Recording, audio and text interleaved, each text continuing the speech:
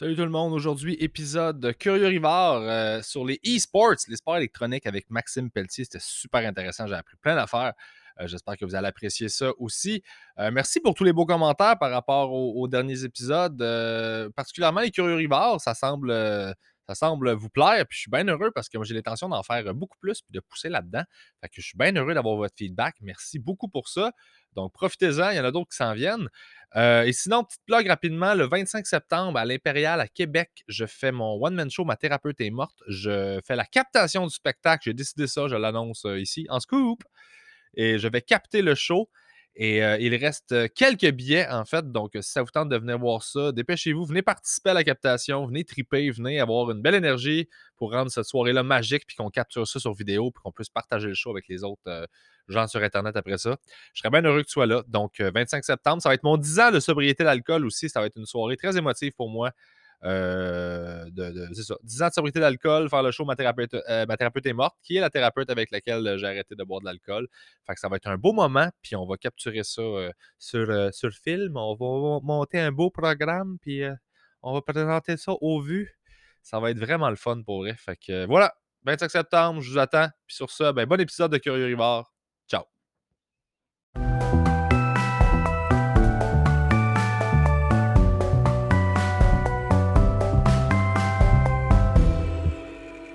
Tout ça. Ça m'intéresse, mais c'est comme tellement gros comme domaine que je suis comme puis ça me stresse, puis je finis par juste pas savoir de quoi je parle. Fait que c'est ça. C'est comme si tu parlais à ta tante, là. Okay. Parce que ton public est probablement majoritairement dans la même situation, donc de toute façon, pour l'auditoire, il faut vulgariser. C'est correct, j'ai l'habitude. J'étais journaliste avant aussi. Oui, c'est ça que j'ai vu. Commençons tranquillement comme ça. C'est ça, t'as étudié en journalisme? Oui, j'ai fait le DEC en journalisme à Jonquière. OK! Puis après ça, j'ai travaillé pour la Tribune de Sherbrooke dans le temps où ça appartenait à Jessica. Donc, j'ai fait quelques années en journalisme au début de ma carrière professionnelle. OK. Ce qui a dû t'aider justement à écrire des billets après, puis des trucs pour RDS, puis vulgariser. Exactement. Très cool. Écoute, je vais commencer comme ça en te présentant. Maxime Pelletier, comment je définirais ton est-ce que tu es pro-gamer de... Je sais pas trop comment nommer tous ces termes-là. I wish que j'étais pro-gamer. Habituellement, moi, j'aime bien utiliser le terme pro-gamer pour parler des gens qui gagnent leur vie en jouant. Malheureusement, je ne suis pas assez bon pour ça. Donc, peut-être un semi-pro pourrait être le terme, mais je suis surtout un enseignant en sport électronique et un entraîneur en sport électronique. OK, parfait. C'est la raison pour laquelle, justement, c'est ça, je voulais qu'on se parle, parce que c'est une suggestion de Jean-Christophe Rivard-Poulain. C'est un Rivard, on ne peut pas se tromper. Qu'on salue. Merci. Il m'a demandé ça sur Patreon. Il m'a parlé de toi, justement, puis il m'a expliqué ce que tu faisais. Puis je trouvais ça vraiment cool de savoir qu'il y a un sport-études, sport électronique, finalement, c'est ça? C'est ça, puis c'est vraiment inspiré du modèle sport-études. Donc, la seule chose qu'on n'a pas, c'est la sanction officielle du gouvernement encore parce qu'il n'y a pas de fédération sportive de sport électronique. Mais c'est la même structure de programme. Le matin, mes élèves vont à l'école. C'est des élèves d'âge secondaire. Ils vont à l'école. Ils ont un programme condensé. Donc, ils ont de l'école seulement le matin, toute l'année scolaire. De 8 h du matin à midi et quelques. Et puis après ça, ils viennent dans nos locaux et tout l'après-midi, on fait du sport électronique. Donc, de la même façon que les gens iraient faire du hockey l'après-midi, ils viennent faire du sport électronique. 4 heures par jour, 5 jours par semaine. Nice. Moi, j'ai fait ça, mais version volleyball. Fait que, voilà, c'est la même chose. C'est ça. C'est à quelle école? C'est où, ça? Donc, moi, je suis employé par l'Académie Sports de Montréal. Donc, on est une entreprise privée. Et les écoles partenaires qu'on a pour le moment, c'est Édouard-Montpetit dans Hochelaga, donc l'école secondaire, pas le cégep. Le collège Reine-Marie et l'école secondaire Lester B. Pearson, qui est une école anglophone. Et donc, les élèves quittent leur école et viennent dans nos locaux l'après-midi et on mélange les élèves des différentes écoles pour le sport électronique. Fait que c'est pas dans une seule école comme d'habitude un programme serait parce qu'éventuellement, il y aurait une équipe de cette école-là. Puis, c'est-tu le but éventuellement c'est possible s'il y a des écoles qui souhaitent faire ça in-house en bon français. Ouais. On peut leur vendre le programme finalement pour qu'ils puissent le donner eux-mêmes. Mais pour l'instant, les écoles, ils n'ont pas l'expertise pour faire ça. Donc, ça les arrange. Ils n'ont pas les installations non plus. Ça demande quand même des ordinateurs, une connexion Internet, etc. etc. Donc, pour l'instant, ça arrange pas mal les écoles que ça se fasse à l'extérieur. Puis de toute façon, ces écoles-là ont souvent plusieurs concentrations, donc danse, arts plastiques, etc. Et la plupart de leurs partenaires, karaté, judo, sont extérieurs aussi. Donc, ça s'inscrit bien dans le programme de ces écoles-là, que l'après-midi, les élèves font juste quitter l'école puis aller dans leur concentration respective. Très nice. Puis dans le fond, c'est ça. Fait que là, tu m'expliquais, toi, tu travailles pour Academy eSports, c'est ça? C'est ça. C'est quoi cette compagnie-là exactement? Qu'est-ce que c'est quoi cette compagnie?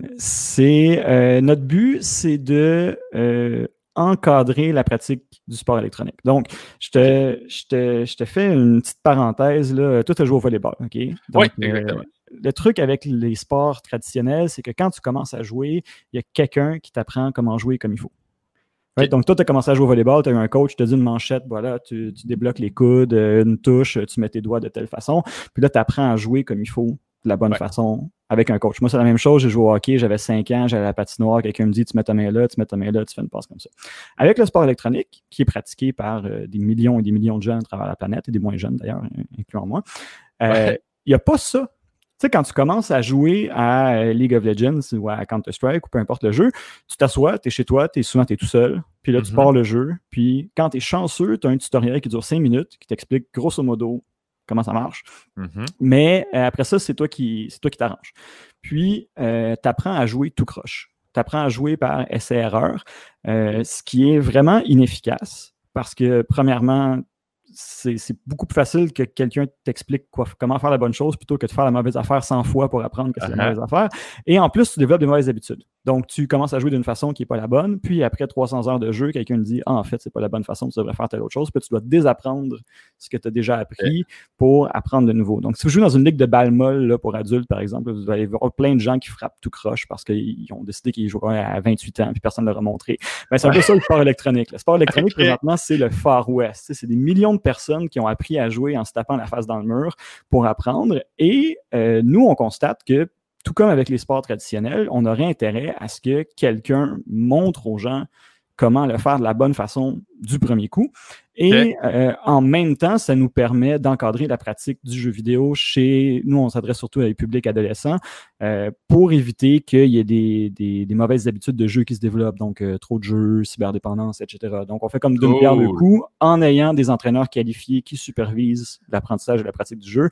D'un côté, puis ça, c'est ce qu'on dit aux jeunes, c'est on t'apprend à jouer comme il faut tout de suite. Donc, tu n'as pas plein de mauvaises erreurs, même mauvaises habitudes que tu vas devoir désapprendre plus tard. Et en même temps, ça, c'est ce qu'on leur dit pas, c'est qu'on les surveille, puis on leur apprend à doser leur jeu, à avoir des bonnes habitudes, à bien s'asseoir sur leur chaise pour ne pas avoir de blessures, etc., etc. Donc, c'est aussi ce qui nous permet de nous implanter tranquillement dans le milieu scolaire. Parce que les jeux vidéo dans les écoles, c'est ça. Puis, tu sais, c'est des écoles, parfois, c'est des écoles publiques, donc c'est le gouvernement, etc. Les parents, ils n'aiment pas toujours ça. Donc, le fait qu'on dise aux parents, regardez, votre jeune, il joue déjà 20 heures par semaine.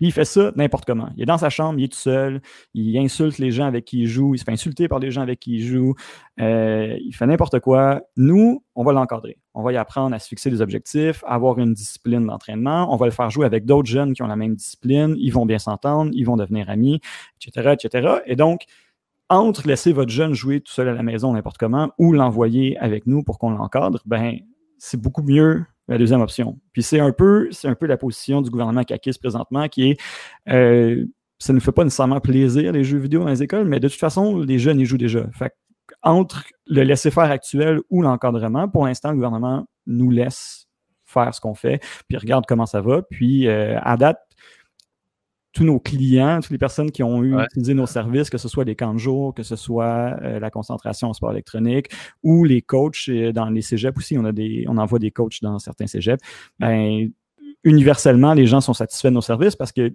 notre compétition, c'est l'absence d'encadrement. Donc, à moins qu'on soit vraiment pas bon, on va toujours être meilleur que l'absence d'encadrement.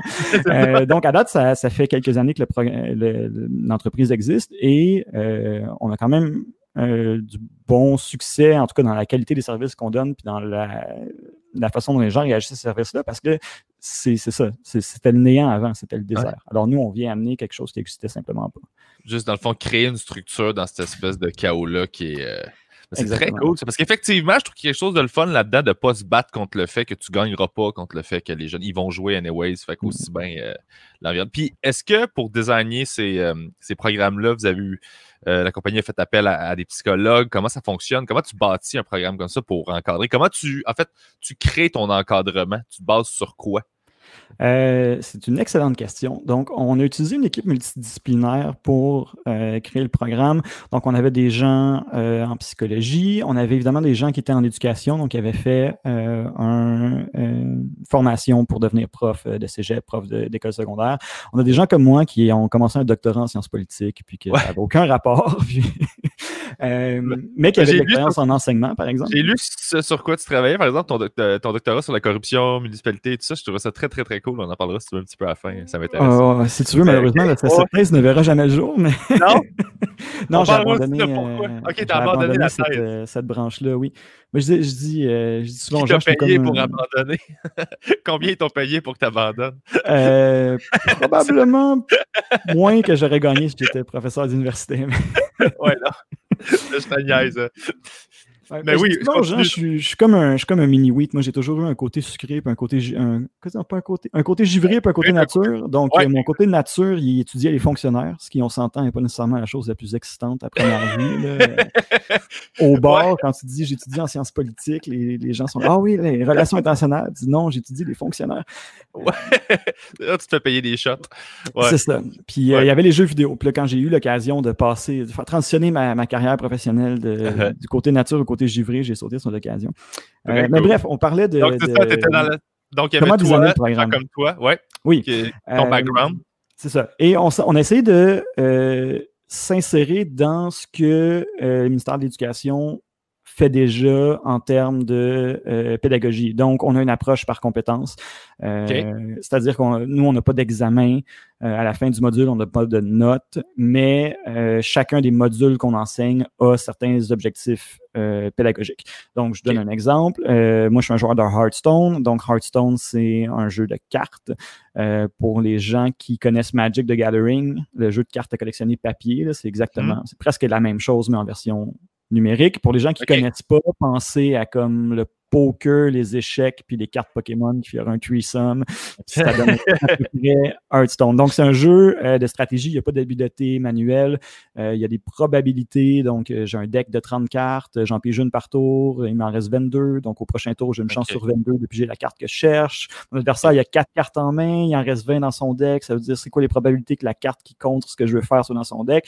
Donc, quand on enseigne le module d'Hearthstone, ben ce qu'on dit aux jeunes, c'est on va vous apprendre à jouer à Hearthstone. Mais ce qu'on fait en vérité, c'est on leur apprend à calculer des statistiques, on leur apprend à calculer des arbres de probabilité multiples, on leur apprend à prendre des risques, on leur apprend à quel moment prendre un risque et à quel moment ne pas prendre de risque.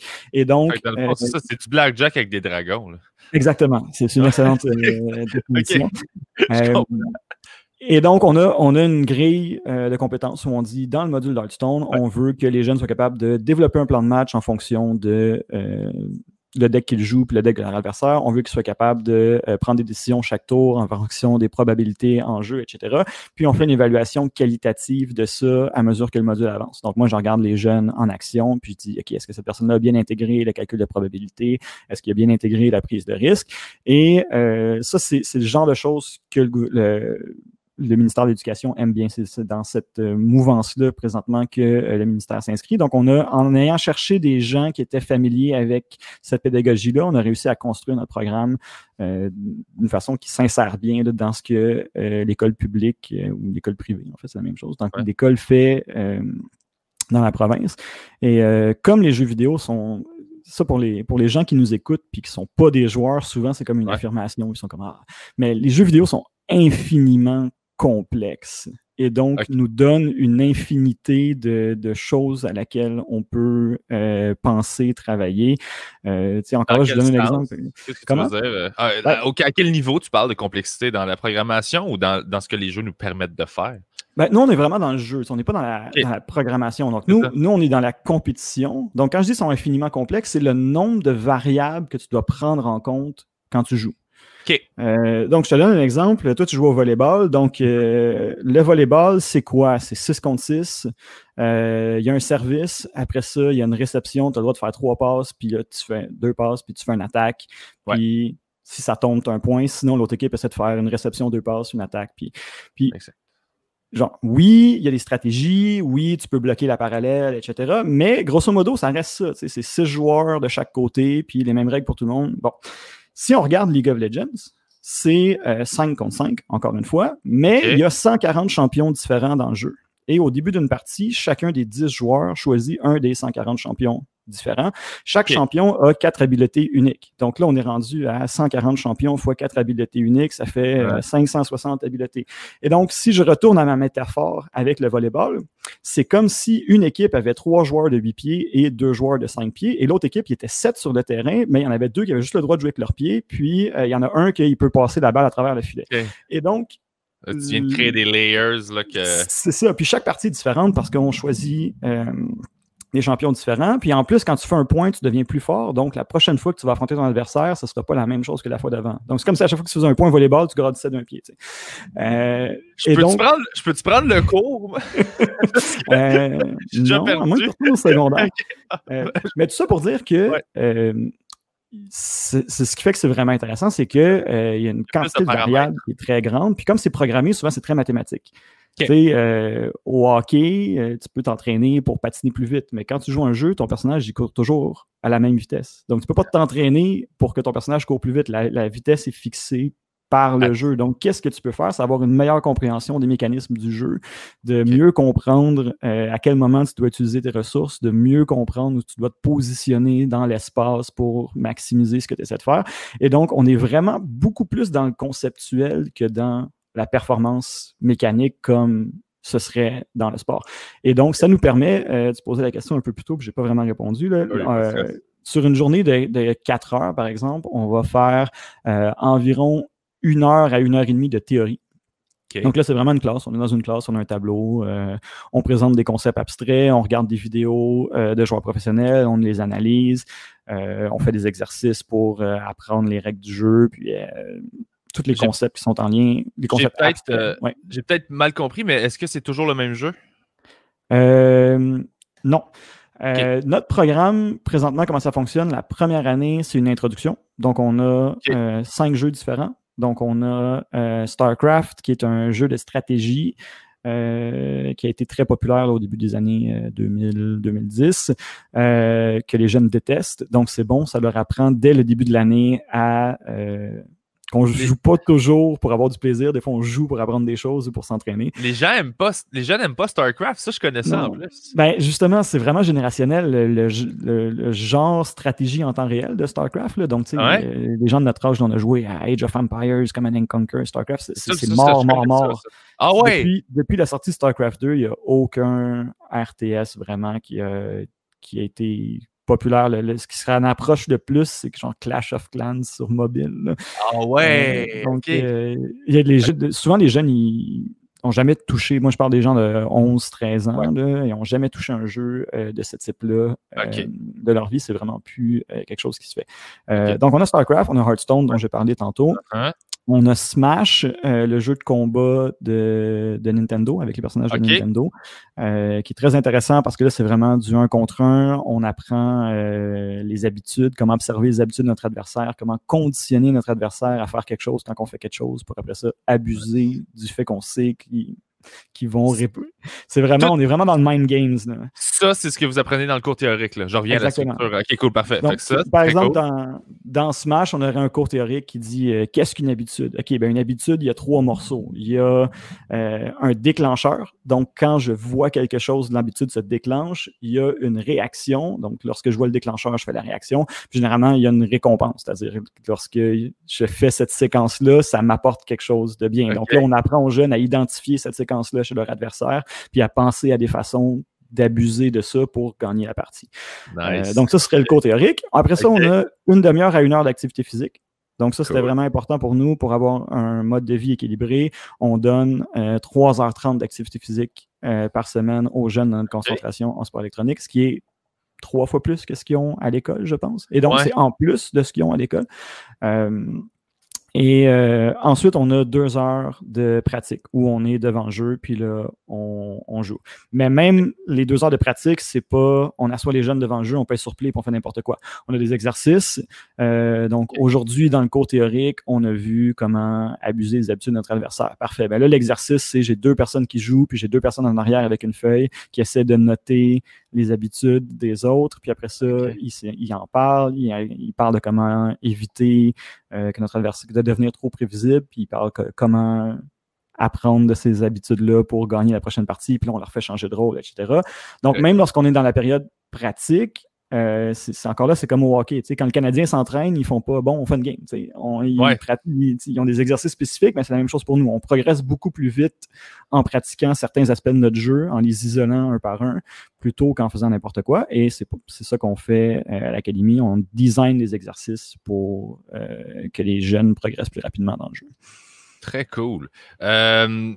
L'exercice physique que vous intégrez là-dedans, comment vous l'apportez pour les jeunes? Parce que j'imagine que le défi, ça doit toujours être qu'ils comprennent le plus-value de ce qu'il fait, de pourquoi il le fait. Oui. L'exercice physique, c'est-tu strictement pour justement pas avoir mal quand tu joues, ou c'est aussi l'aspect mental de être réveillé, être éveillé, être vivant, puis être plus sharp quand t'es devant... Mais c'est beaucoup l'aspect mental, puis c'est facile à démontrer, en fait, que la science le montre très clairement que les gens qui sont en bonne condition physique performent plus dans toutes les sphères de leur vie, même si c'est du travail intellectuel ou même si c'est du jeu vidéo. Puis, comment qu'on le montre aux jeunes, c'est assez simple, on leur montre l'histoire du sport électronique. Puis, l'histoire du sport électronique, ça fait peut-être 15 ans, 12 ans, là, qu'on est vraiment dans la phase actuelle avec des équipes professionnelles, des ligues organisées, etc. Puis, au début, on avait des joueurs qui n'étaient pas encadrés, puis c'était 5 amis qui étaient bons à un jeu, ils aménageaient dans un appartement, ils mangeaient n'importe quoi, ils pratiquaient 72 heures par semaine, puis c'était ça. Ça, c'est le sport électronique à ses débuts. C'était super malsain, les joueurs avaient des blessures, les joueurs avaient de l'obésité, ils manquaient de sommeil, c'était n'importe quoi. Éventuellement, quand il est prix que ces gens-là pouvaient gagner ont commencé à être importants. Il y a des gens qui se sont rendus compte que engager un coach, engager un chef pour leur cuisiner de la bonne nourriture, ça pourrait être une bonne idée. Leur donner un couvre-feu pour qu'ils se couchent tôt puis qu'ils n'aient pas dormi 3 heures la veille de la compétition, ça pourrait être une bonne idée aussi. Et les résultats étaient là. Donc, les équipes qui se sont professionnalisées, qui ont eu un entraîneur, un analyste, un chef, un physiothérapeute qui allait s'entraîner au gym quelque part dans la journée, se sont mis à mieux performer que les autres équipes, et donc tout le monde a copié le modèle. Et donc maintenant, dans le sport électronique professionnel, toutes les grandes équipes ont un gym, ils ont un chef qui cuisine pour les jeunes, ou les moins jeunes, les joueurs ne sont pas toujours jeunes, et c'est la norme. Donc nous, on montre ça aux jeunes pour leur dire, regardez, TSM, Cloud9, les joueurs que vous aimez, c'est ça leur style de vie. C'est pas, ils jouent 14 heures par jour. Ils se lèvent le matin, 3 heures d'entraînement avec l'équipe, après ça, repas santé avec l'équipe, après ça, 1 heure à regarder la vidéo du dernier match pour analyser nos erreurs, après ça, 1 heure au gym, etc. Donc, c'est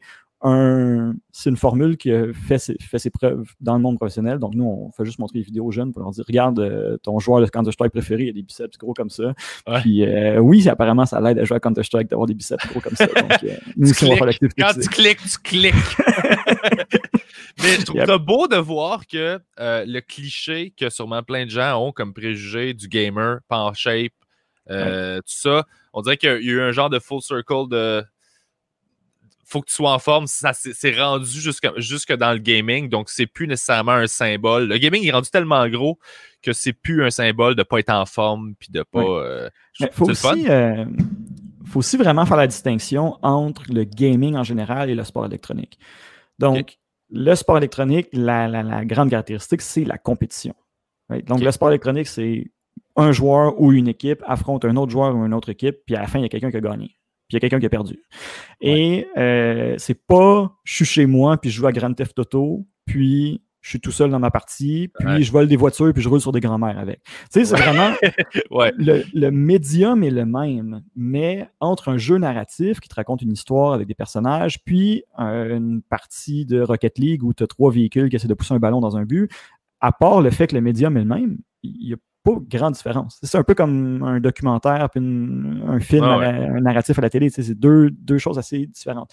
Et donc, le sport électronique attire un certain type de personnalité qui n'est pas nécessairement la même que les gens qui jouent à des jeux de rôle japonais. Moi, je constate beaucoup, par exemple, que plusieurs de mes jeunes sont dans des équipes sportives compétitives parce qu'ils aiment ça, la compétition. Puis moi-même, j'ai joué au hockey puis au baseball compétitif toute ma vie. Puis après ça, j'ai fait du jeu vidéo compétitif. Donc, le sport électronique attire des gens qui aiment ça, se dépasser, se mesurer aux autres.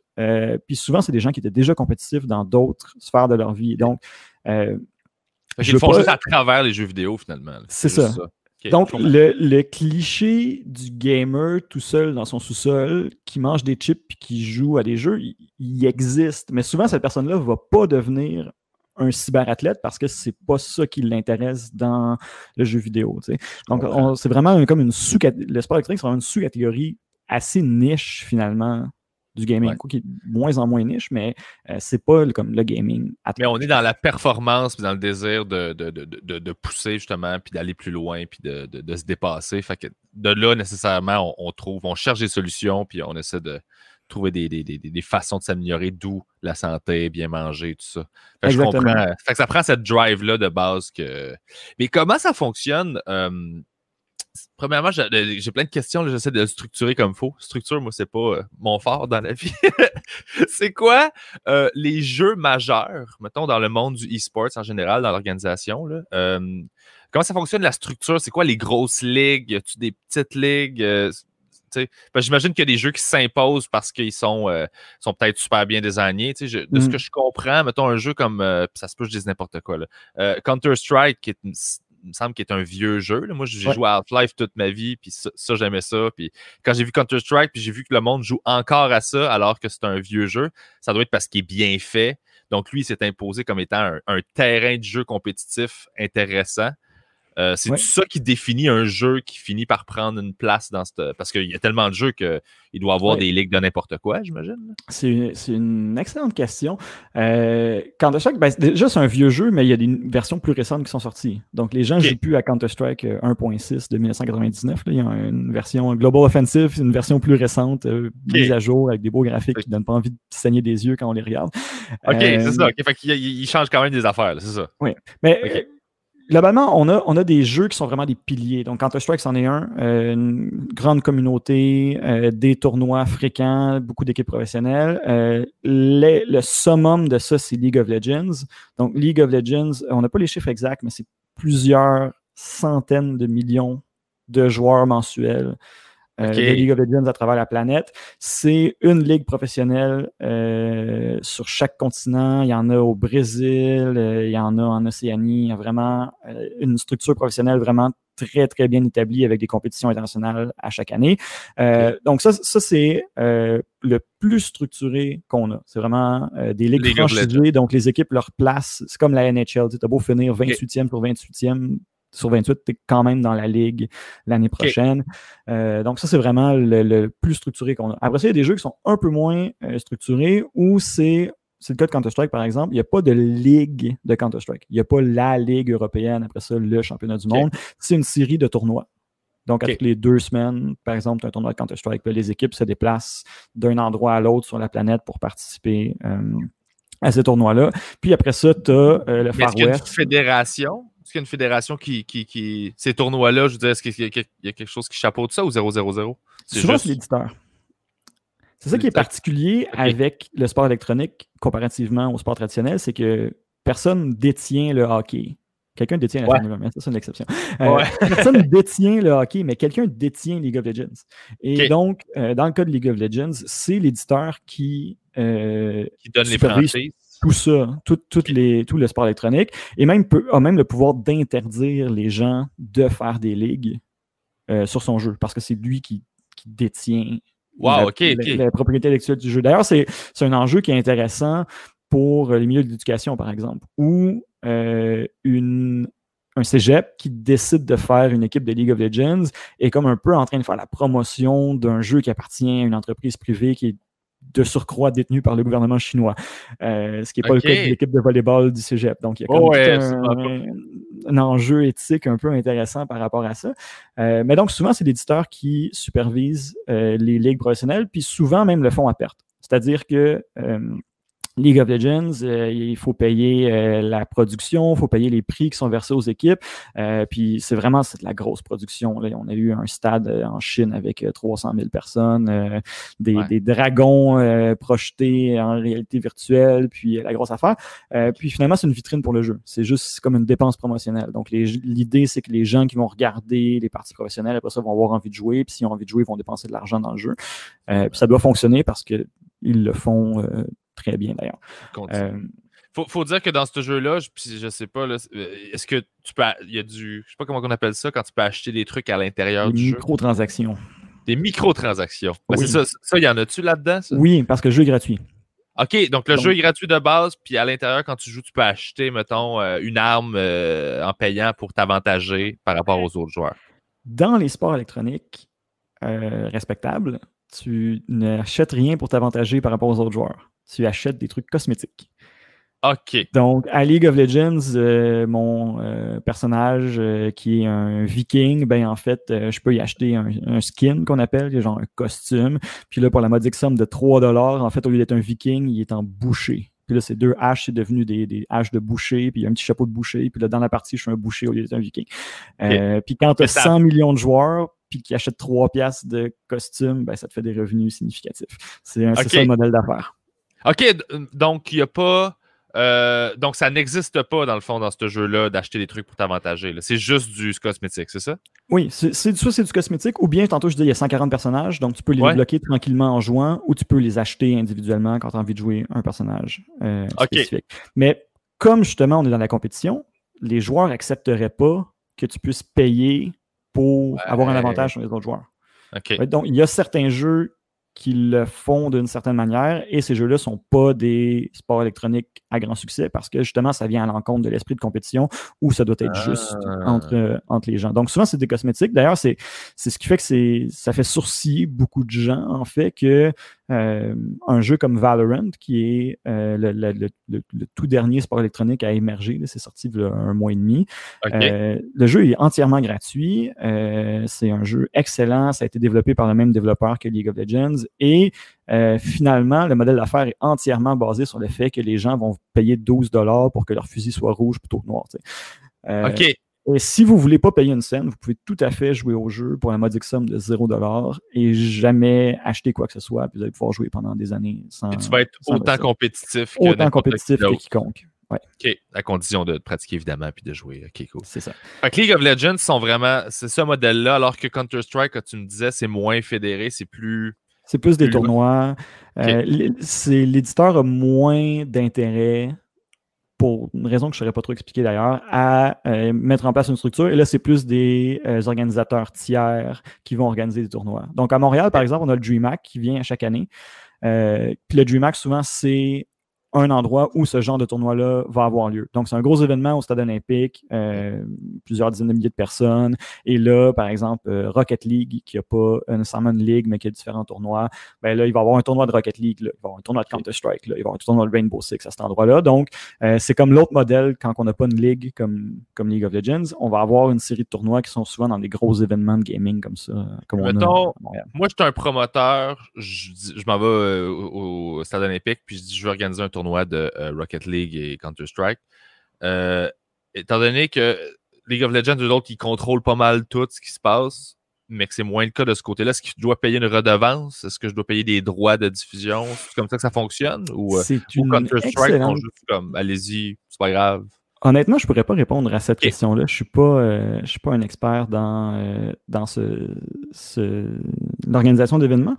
Mais selon moi, si l'éditeur ne le prend pas en charge lui-même, elle va être plutôt favorable au fait que des autres personnes le fassent. Parce qu'à ce moment-là, ça joue le même rôle de promotion du jeu. Donc, probablement qu'il ne va pas mettre des frais tellement importants que ça empêcherait les promoteurs de vouloir le faire. Parce que finalement, c'est l'avantage de l'éditeur qui est des tournois puis que les gens voient le jeu en action. C'est de la pub. OK. Puis est-ce que les résultats, est-ce que c'est hermétique dans le sens où le résultat d'un tournoi comme ça, là, c'est la bourse que tu fais, c'est le prix que tu gagnes là, ou il y a des points de classement qui fait que sur une scène, Parce que j'imagine qu'il y a des tournois qui vont être comme approuvés puis des tournois qui ne seront pas approuvés. Fait que c'est pour ça que je me demande un peu comment... Mais là c'est là que ça devient difficile à répondre parce que chaque jeu est différent. Okay. Et donc, c'est un peu un message qu'on doit souvent aussi répéter, c'est le sport électronique, c'est pas égal au soccer. Le sport électronique, c'est égal au sport en général. Et donc, de la même façon que le soccer en Europe n'est pas organisé de la même façon que le hockey en Amérique du Nord, ben chaque sport électronique a son propre écosystème, ses propres règles. Des fois, tu as une série de tournois qui te permettent de te qualifier pour un plus gros tournoi annuel. Des fois, pas du tout. Des fois, tu as des ligues. Des fois, tu n'as absolument rien. Puis c'est juste des gens... c'est le cas de Smash, par exemple, qui est très populaire comme sport électronique, mais Nintendo en a rien à foutre du sport électronique. Et donc, c'est vraiment la communauté qui s'organise des tournois parce que Nintendo fait essentiellement rien pour la scène compétitive de Smash. Et donc, ça varie vraiment beaucoup d'un jeu à l'autre. Est-ce que c'est quelque chose qui est dénoncé, ça, que Nintendo s'implique pas? Est-ce qu'on connaît la raison? C'est une philosophie? C'est quoi? C'est probablement que c'est pas rentable, vu que c'est une entreprise privée. C'est ça, dans le sport électronique, on n'est pas dans l'olympisme. On n'est pas dans la beauté du sport. On est dans des entreprises privées qui sont là pour faire de l'argent. Puis souvent, c'est des grosses entreprises qui sont cotées en bourse, etc. Et donc, Nintendo ont vendu 60 millions de copies de Smash, je dis n'importe quoi, mais un nombre vraiment élevé. Là-dessus, il y a peut-être 20 000 joueurs qui sont des joueurs compétitifs, donc ça en fait quand même 59 millions qui n'en ont rien à foutre de la scène compétitive, et donc ils ont dû faire le calcul que ça valait pas la peine pour eux d'investir là-dedans. C'est ma théorie. Toute décision par rapport au sport électronique revient finalement à une décision d'affaires. Ultimement. Ben oui, il faut voir la business derrière. Là. Quand tu es un joueur, là, quand puis, j'imagine qu'il y en a qui sont spécialisés dans un jeu précisément, puis il y en a qui jouent un petit peu à tout. Là. Ben, vas-y. Non. Non, OK. Si tu es un joueur compétitif, tu es spécialisé. Parce que c'est ça. Tu n'as pas le choix. Tu n'es pas un joueur de soccer et un joueur de baseball en même temps. Oui, ben, c'est ça que je voulais dire, en fait. Quand tu es compétitif, tu es vraiment comme bon dans quelque chose. C'est ça. Il faut que tu te dédies un peu. Là. Oui. On voit beaucoup de joueurs professionnels passer d'un jeu à l'autre, ce qui nous signale qu'il y a des compétences qui sont beaucoup transférables. Okay. Donc, par exemple, récemment, tantôt je parlais de Valorant, c'est un jeu de tir qui est sorti. On a vu beaucoup de joueurs de Counter-Strike ou d'Overwatch, qui sont deux autres jeux de tir, transférer vers Valorant et avoir beaucoup de succès. Okay. Donc ça nous démontre que ce qu'ils ont appris en termes de communication, de comment viser avec la souris, etc., ça se transfère bien d'un jeu à l'autre, mais ils ont quitté leur jeu précédent. Ils ne passent pas la moitié de la semaine à se pratiquer à un, puis la moitié de la semaine à se pratiquer à l'autre, parce que leurs adversaires passent la semaine au complet sur le même jeu. Donc, si on veut compétitionner avec eux, il faut être dédié. Puis c'est un peu un truc qui est terrible pour les athlètes professionnels de sport électronique, c'est que si tu joues au soccer va être encore populaire dans 5 ans. Aucun joueur de soccer se demande s'il va avoir une équipe de soccer professionnelle dans 5 ans. Mais il y a des jeux comme Overwatch, par exemple, où on regarde le jeu aller et on se dit présentement, il y a des ligues, mais dans 5 ans, il n'y en aura peut-être pas. Puis si moi, je fais ma carrière à jouer à ce jeu-là, le fait que ça pourrait éventuellement disparaître entièrement, c'est assez stressant. Disons, ça n'a pas la même stabilité qu'on pourrait avoir dans d'autres domaines.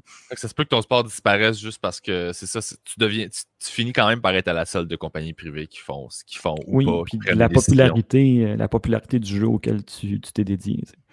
C'est quand même du stock. Est-ce que je pense que j'ai lu ça en faisant des recherches par rapport à toi, que tu disais que Hearthstone, la qualité, a-tu baissé avec les années? C'est ça que j'ai lu à quelque part? Ouais, c'est débattable. Disons que Hearthstone, c'est un cas intéressant. C'est un peu comme tantôt, je parlais de Smash, comme quoi il y a la communauté compétitive puis il y a le reste des joueurs. Bon, Hearthstone, c'est un jeu de cartes à l'aspect un peu enfantin. Sa particularité, c'est que c'est très facile à comprendre, mais difficile à maîtriser. Donc, ça a quand même une base de joueurs qui est très large et ça joue sur mobile principalement. Donc, moi, je joue sur ordinateur, mais plusieurs personnes le jouent sur mobile. Et donc, dans la communauté de joueurs d'Hearthstone, tu as des gens comme moi qui ont déjà joué 25 heures par semaine, 30 heures par semaine, et tu as des gens qui jouent sa balle une fois par 2 jours. Et encore une fois, l'éditeur, dans ses décisions d'affaires, a décidé qu'il y avait plus d'argent à faire avec les gens qui jouaient sa balle qu'avec les gens qui jouaient de façon compétitive. Et donc, il a designé le jeu de façon à plaire davantage aux joueurs qui jouent occasionnellement plutôt qu'aux joueurs compétitifs. OK. Donc, plus d'éléments aléatoires dans le jeu, plus de trucs qui te font prendre un screenshot et l'envoyer à ton ami et dire « Hey, regarde, ça, c'est arrivé », mais pas nécessairement des choses qui font en sorte que c'est le meilleur joueur qui va gagner la partie. Et donc, ça, pour les joueurs compétitifs, c'est moins intéressant. Puis la popularité du jeu aussi est en baisse. Il y a plus de compétiteurs maintenant dans le domaine des jeux de cartes électroniques. Et donc, moi aussi, je suis content d'avoir transitionné vers le coaching, justement, parce que je regardais où s'en allait le jeu, puis je me disais, dans 2-3 ans, pas certain qu'il va y avoir beaucoup d'occasions de compétitionner sur ce jeu-là. Fait qu'il faut vraiment que tu regardes tous les aspects de où est-ce que le marché s'en va, qu'est-ce qui est populaire en ce moment, qu'est-ce qui ne l'est pas. Puis juste, tu sais, moi, quand tu m'as parlé de StarCraft, j'avais aucune idée que c'était quelque chose qui n'était plus du tout. Dans ma tête, il y avait encore des tournois partout, puis tout le monde. Puis s'il y en a, c'est des gens de notre génération plus que des jeunes, là. Mais ça c'est bien parce que... Ben, c'est bien. C'est pour en revenir à mes élèves, c'est aussi ce qu'on leur dit, c'est le plus important que tu peux apprendre à l'académie présentement, à l'académie eSports, c'est d'apprendre à t'entraîner. C'est d'apprendre à apprendre, pour utiliser le terme qu'on me disait à l'école internationale. Parce que justement, aujourd'hui, dans le programme, on joue à League of Legends, on joue à Valorant, on joue à Overwatch, mais peut-être que dans 5 ans, quand vous allez graduer, ces jeux-là n'existeront plus ou seront plus populaires et ce sera un nouveau jeu qui n'existe pas aujourd'hui qui sera le truc de l'heure. Puis si vous voulez être compétitif à ce jeu-là, ben, ce que vous pouvez apprendre maintenant, c'est les bonnes méthodes d'entraînement, c'est une bonne discipline de travail, c'est comment apprendre de ses erreurs, c'est comment communiquer avec ses coéquipiers. Ça, c'est toutes des choses qui vont vous servir dans le jeu qui va sortir dans 4 ans, qui n'existe pas encore. Puis, apprendre très précisément à faire un truc qui est très spécifique au jeu, ça, oui, ça va te rendre meilleur au jeu aujourd'hui, mais sur le long terme, c'est pas ça qui est le plus intéressant.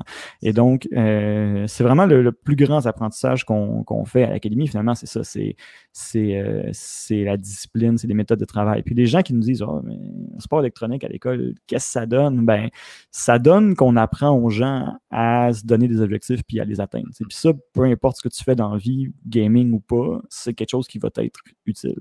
Oui.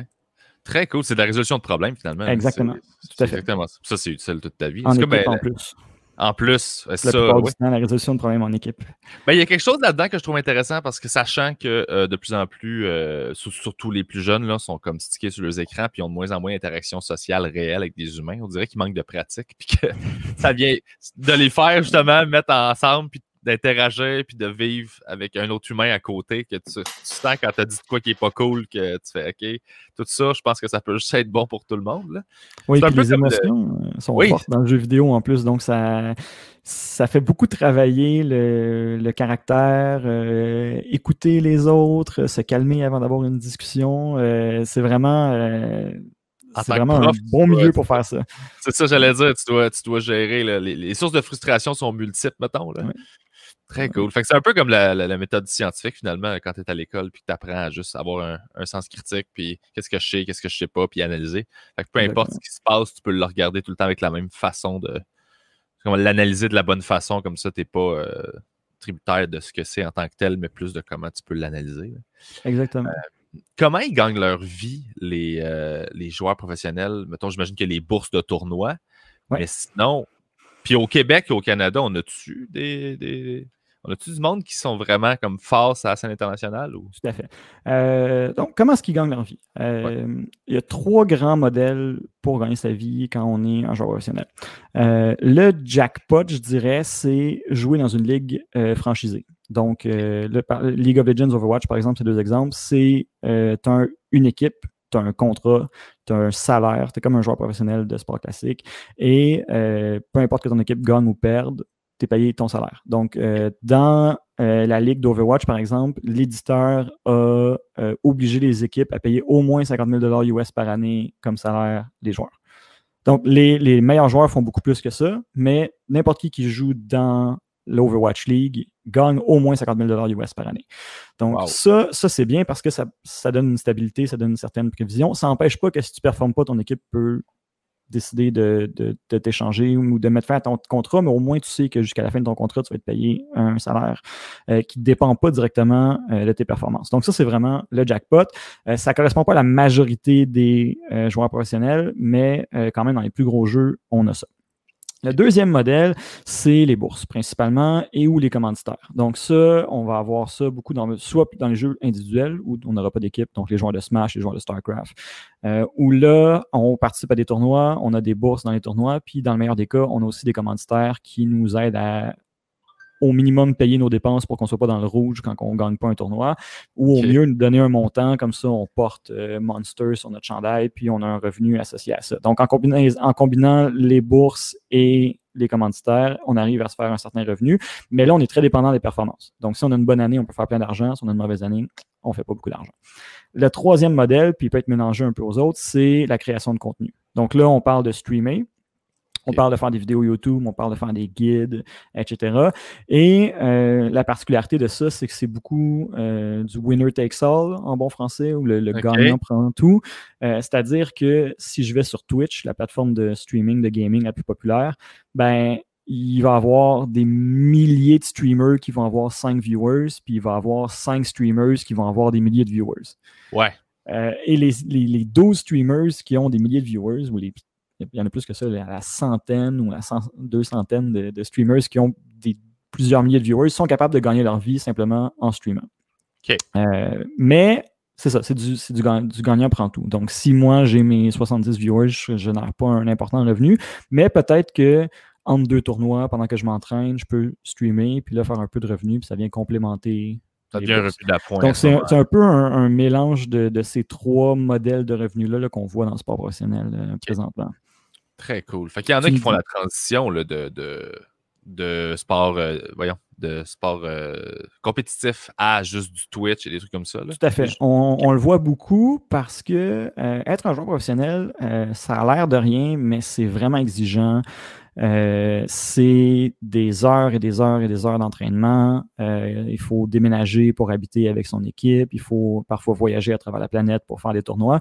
Là, les gens vont rire encore, mais c'est beaucoup plus exigeant que les sports traditionnels, en fait. Okay. Parce que les sports traditionnels, déjà, souvent, c'est pas international. Alors que une équipe de Counter-Strike ou de Dota peut être aux Philippines une semaine, puis 2 semaines après, ils sont au Brésil, puis 2 semaines après, ils sont ailleurs. Donc, c'est vraiment très exigeant. Le joueur de hockey qui joue pour les Panthers de la Floride, il a sa maison. Tous les soirs, il rentre, il est avec sa femme, il est avec ses enfants. Donc, oui, il doit s'entraîner physiquement, mais en termes de style de vie, joueur professionnel, c'est vraiment pas quelque chose qui est facile à équilibrer avec les autres aspects de sa vie. Puis c'est d'ailleurs souvent pour ça que les gens prennent leur retraite à 26 ans, 27 ans, parfois 24 ans. T'sais. Parce qu'après avoir vécu ça pendant 50 ans, les gens sont comme, ben là, j'ai 25 ans, j'aimerais savoir une blonde. J'aimerais savoir ma mère des fois. Donc, c'est pas quelque chose que les gens font nécessairement pendant 12 ans de temps. Et lorsqu'on est, disons, le meilleur joueur de Counter-Strike, si on arrête de jouer à Counter-Strike puis on va streamer, on va être un des gagnants du streaming. Donc, on va avoir des bons revenus de streaming. Et là, on parle d'être chez soi, dans son bureau, à jouer à un jeu avec la caméra ouverte. T'sais. À faire ton horaire. C'est ça. T'sais, oui, streamer, c'est aussi exigeant parce que c'est de l'entertainment, là. C'est comme faire de la radio. Il faut que tu sois présent, il faut que tu sois souriant, il faut que tu entertaines les gens. Mais entre ça, puis voyager, puis t'entraîner 50 heures par semaine, c'est quand même plus relax. Donc, il y a un gros attrait pour les gens qui sont des joueurs professionnels, qui sont soumis à l'horaire et la discipline de la compétition, de passer à être dans ton salon en boxeur. Pas en boxeur, petit habillé, mais être dans ton salon à streamer. Mais encore là, ça marche juste pour les plus grandes vedettes. Si je suis un joueur médiocre d'une équipe médiocre de Counter-Strike puis je me mets à streamer, je ne ferai probablement pas beaucoup d'argent. Cette option n'est pas nécessairement présente. OK. C'est fascinant. Est-ce qu'il y a des choses qu'on n'a pas abordées à date? Tu me demandais si on en avait des joueurs au Québec. Oui, c'est vrai. Excuse-moi, tu as raison. Oui. Souvent, on ne les connaît pas très bien parce que les médias traditionnels nous en parlent pas. Puis, je m'excuse, je vais leur faire un petit jab, mais en temps de pandémie, alors que tous les sports classiques ont été arrêtés pendant 5 mois, on aurait pu prendre le temps de parler de nos cyberathlètes, ça aurait été cool. Absolument. Je commence à être un peu tanné que dans les médias traditionnels, la couverture du sport électronique soit « Oh, wow, il gagne 500 000 $ en jouant à un jeu vidéo, lol. » Ouais, t'as raison. On a franchi cette étape-là. Là. On peut sortir le sport électronique de la catégorie insolite du journal, je pense. Mais bref, on a notamment un joueur de League of Legends, Philippe Laflamme, qui est originaire de la région de Sherbrooke, qui joue à la position support pour Cloud9. Et Cloud9, qui est une plus grosse organisation de sport électronique en Amérique du Nord. Et son gamertag Vulcan, pour les personnes qui sont un peu plus familiers avec League of Legends.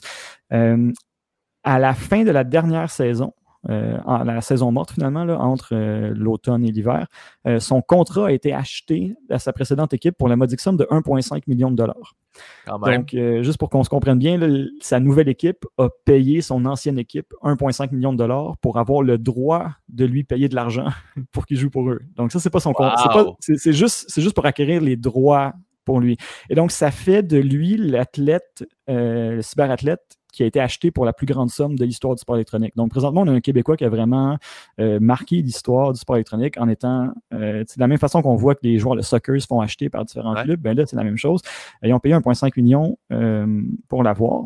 Mais lui, il n'a pas été payé 1,5 million. Ils ont payé son équipe pour avoir le droit. Équipe, c'est ça. Lui, il a un salaire après ça. Il y a un salaire qu'on ne sait pas ça c'est privé. Ce qu'on comprend, c'est que c'est au minimum 500 000 $ US, probablement. Wow, OK. Donc, je dis ça sous toute réserve, là, on ne connaît pas les chiffres, mais normalement, si on se fie au marché puis à sa valeur, ça devrait être quelque chose comme ça.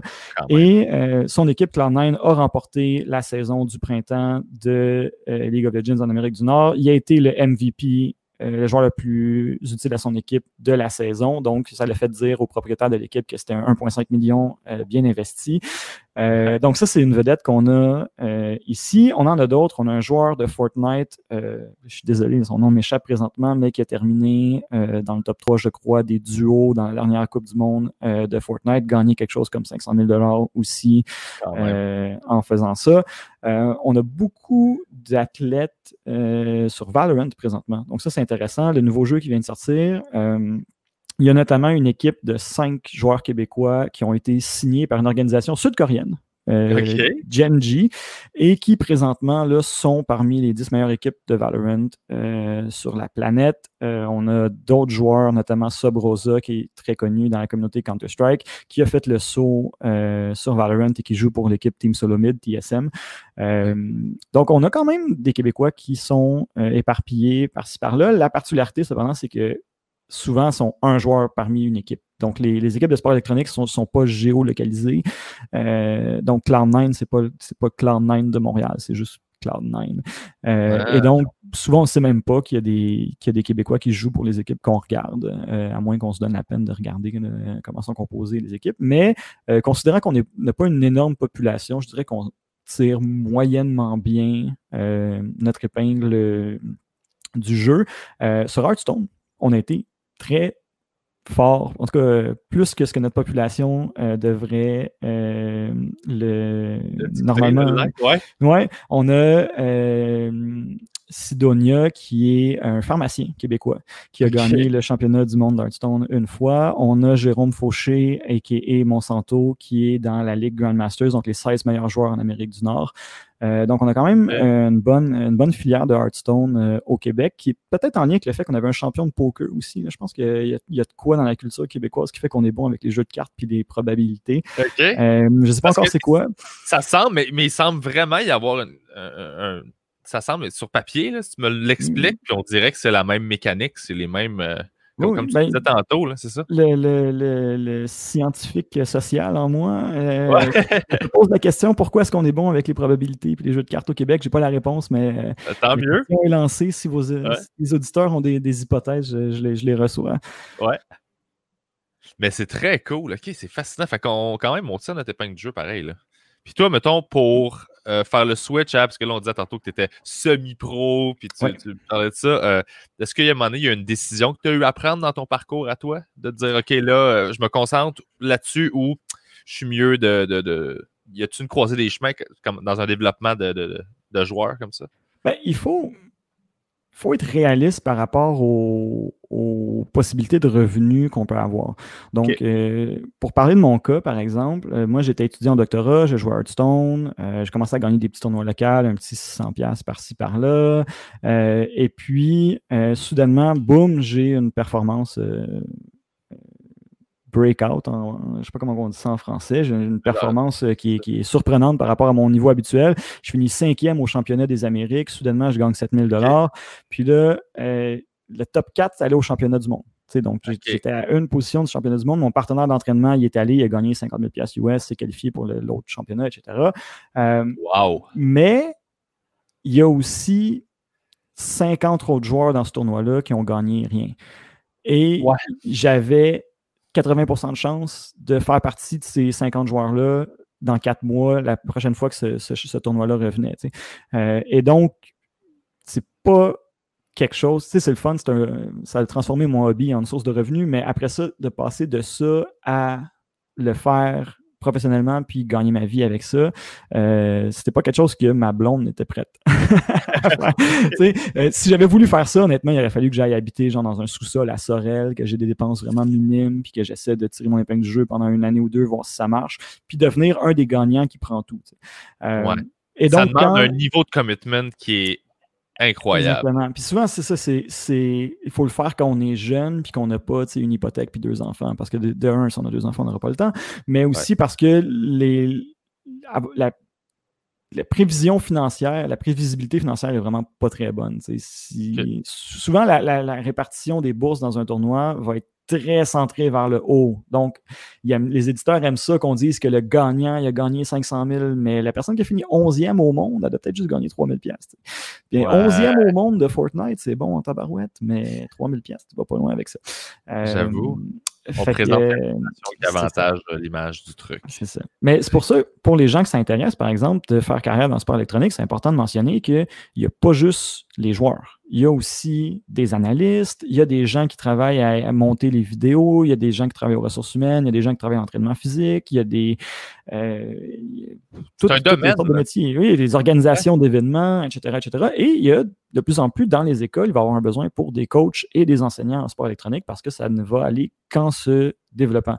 Et donc, moi, lorsqu'on m'a dit, plutôt que de... je travaillais en politique à ce moment-là, mais lorsqu'on m'a dit, as-tu envie de te faire verser un salaire prévisible à toutes les 2 semaines pour continuer à enseigner dans le domaine du sport électronique, j'ai sauté sur l'occasion parce que je fais probablement un salaire équivalent aux personnes que je mentionnais tantôt qui sont parmi les meilleurs joueurs sur la planète de leur domaine respectif, sauf que moi, j'ai pas besoin de performer pour être capable de payer mon hypothèque à la fin de la semaine. Donc ça, c'est quand même intéressant aussi là, pour les personnes qui s'intéressent au domaine, mais qui se disent, ben là, je veux pas risquer ma santé financière. Pensez aux autres métiers autour qui sont très présents. C'est un excellent point. En fait, c'est non négligeable. C'est clairement ça. Puis, écoute, j'aimerais ça en terminant. De un, merci énormément d'avoir fait ça. C'était fascinant. J'ai appris un paquet d'affaires. J'adore ça.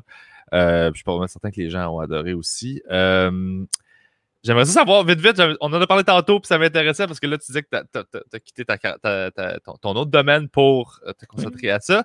Et là, c'était corruption. Et c'était quoi? C'était ta thèse de doctorat que tu as fait pendant 4 ans?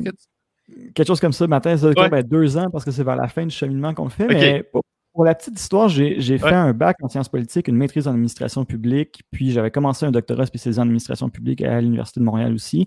Et effectivement, ma spécialité, c'était l'étude de la corruption et du financement politique. Donc, j'avais commencé une thèse qui portait sur la corruption dans les administrations municipales québécoises, qui finalement, j'ai pas terminé parce que j'avais plus envie de devenir prof d'université, ce qui est finalement la seule chose que tu fais quand tu as un doctorat. Mais oui, c'était des questions sur la corruption. J'étais juste curieux rapidement. Moi, c'est que c'est aussi un domaine que je connais peu, tu sais, parce que je sais pas pourquoi je connais pas assez ça, mais bref. Ça m'intéresse, puis j'étais juste curieux, vite, rapidement, de voir s'il y a des choses que quelqu'un comme toi, qui a justement passé beaucoup de temps à étudier ça, à regarder ça, s'il y avait des bullet points, si on veut, peut-être. Les bullet points, c'est la corruption. De trucs qui sont comme les gens n'ont aucune idée à quel point ça, c'est majeur, puis ça, c'est majeur, puis on n'en parle jamais. Là, mais c'est pas bullet points pour prendre le temps que tu as besoin. Là. Mais c'était juste genre pour dire, s'il y a des choses que tu es comme ça, si les gens savaient à quel point ça, c'est pourri ou ça, oui, ça, je ne veux pas te mettre des mots dans la bouche. Là. C'est bon, juste pour finir sur la controverse, les gens ont pas idée à quel point c'est pas corrompu au Québec.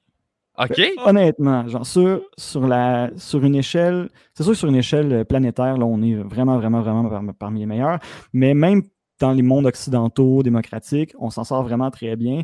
Juste pour vous donner un exemple, moi, j'ai une amie indienne qui m'a raconté que pour récupérer les cendres de sa grand-mère au crématorium, elle avait dû payer un pot de vin au concierge, sinon le concierge n'allait pas lui donner les cendres de sa grand-mère. Donc, ça, c'est des comparatifs. Donc, nous, on s'en sort vraiment très bien. Puis, la corruption, cette particularité-là qui est vraiment très paradoxale, c'est que plus on en parle, plus on a l'impression qu'elle est présente, mais moins elle est présente. C'est-à-dire que la corruption opère nécessairement dans le secret. Tu ne fais pas de la corruption ouverte, sinon ça ne marche pas. On a des normes démocratiques assez bonnes pour que si je fais de la corruption ouvertement, ben, je vais me faire arrêter ou je vais me faire kick-out de mon poste d'élu. Et donc, lorsqu'on parle de la corruption, on apprend qu'il y a eu de la corruption, donc on est fâché, on a le sentiment qu'il y en a beaucoup, mais le fait qu'on en parle, en fait, ça veut dire que nos mécanismes anticorruption fonctionnent assez bien. Sinon, ça continuerait de se faire, puis on ne serait jamais au courant.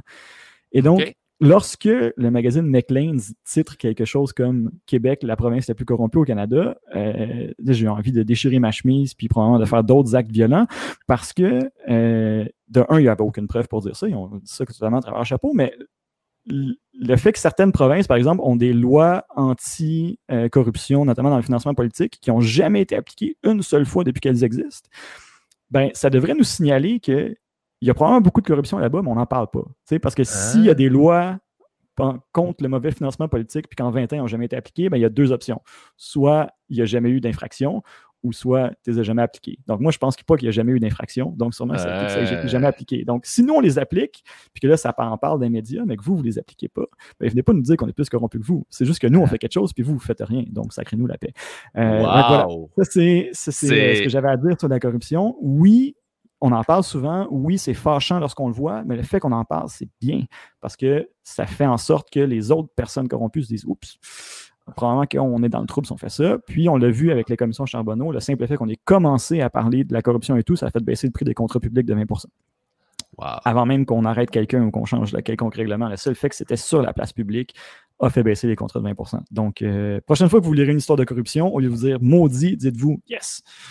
C'est très hot. J'adore ça, pour vrai. C'est un point de vue vraiment intéressant. Merci beaucoup pour tout ce que tu as fait. Est-ce que les gens peuvent te suivre à quelque part? Est-ce que tu as des plateformes sur Internet? Est-ce que c'est peut-être l'Académie eSport? Comment ça fonctionne? Oui. Donc, si vous êtes intéressé par les programmes académiques, le coaching, vous voulez du coaching privé, vous pouvez aller voir le site web de l'Académie eSports de Montréal. Vous pouvez aussi suivre notre page Facebook où on a des mises à jour un peu plus fréquentes. Si vous voulez savoir c'est quoi les decks que je joue sur Hearthstone présentement, vous pouvez me suivre sur Twitter, donc @Peltire qui est mon gamer tag, barre en bas HS, mais c'est généralement un peu plus niche, quoique je fais quand même quelques commentaires sur le sport électronique en général sur mon Twitter. Voilà, grosso modo, c'est ça. Parfait. Merci beaucoup d'avoir pris ton temps pour faire ça. C'était super intéressant. Merci pour l'invitation. Puis bonne chance avec ton nouveau-né. Merci. Bébé de 20 jours quand même. C'est très cool que tu aies trouvé du temps à travers tout ça puis cette fatigue pour nous jaser tout ça. Fait que prends soin de toi. Puis merci beaucoup pour... C'était malade. Je suis vraiment content. Merci. Bonne journée. Ciao, Maxime.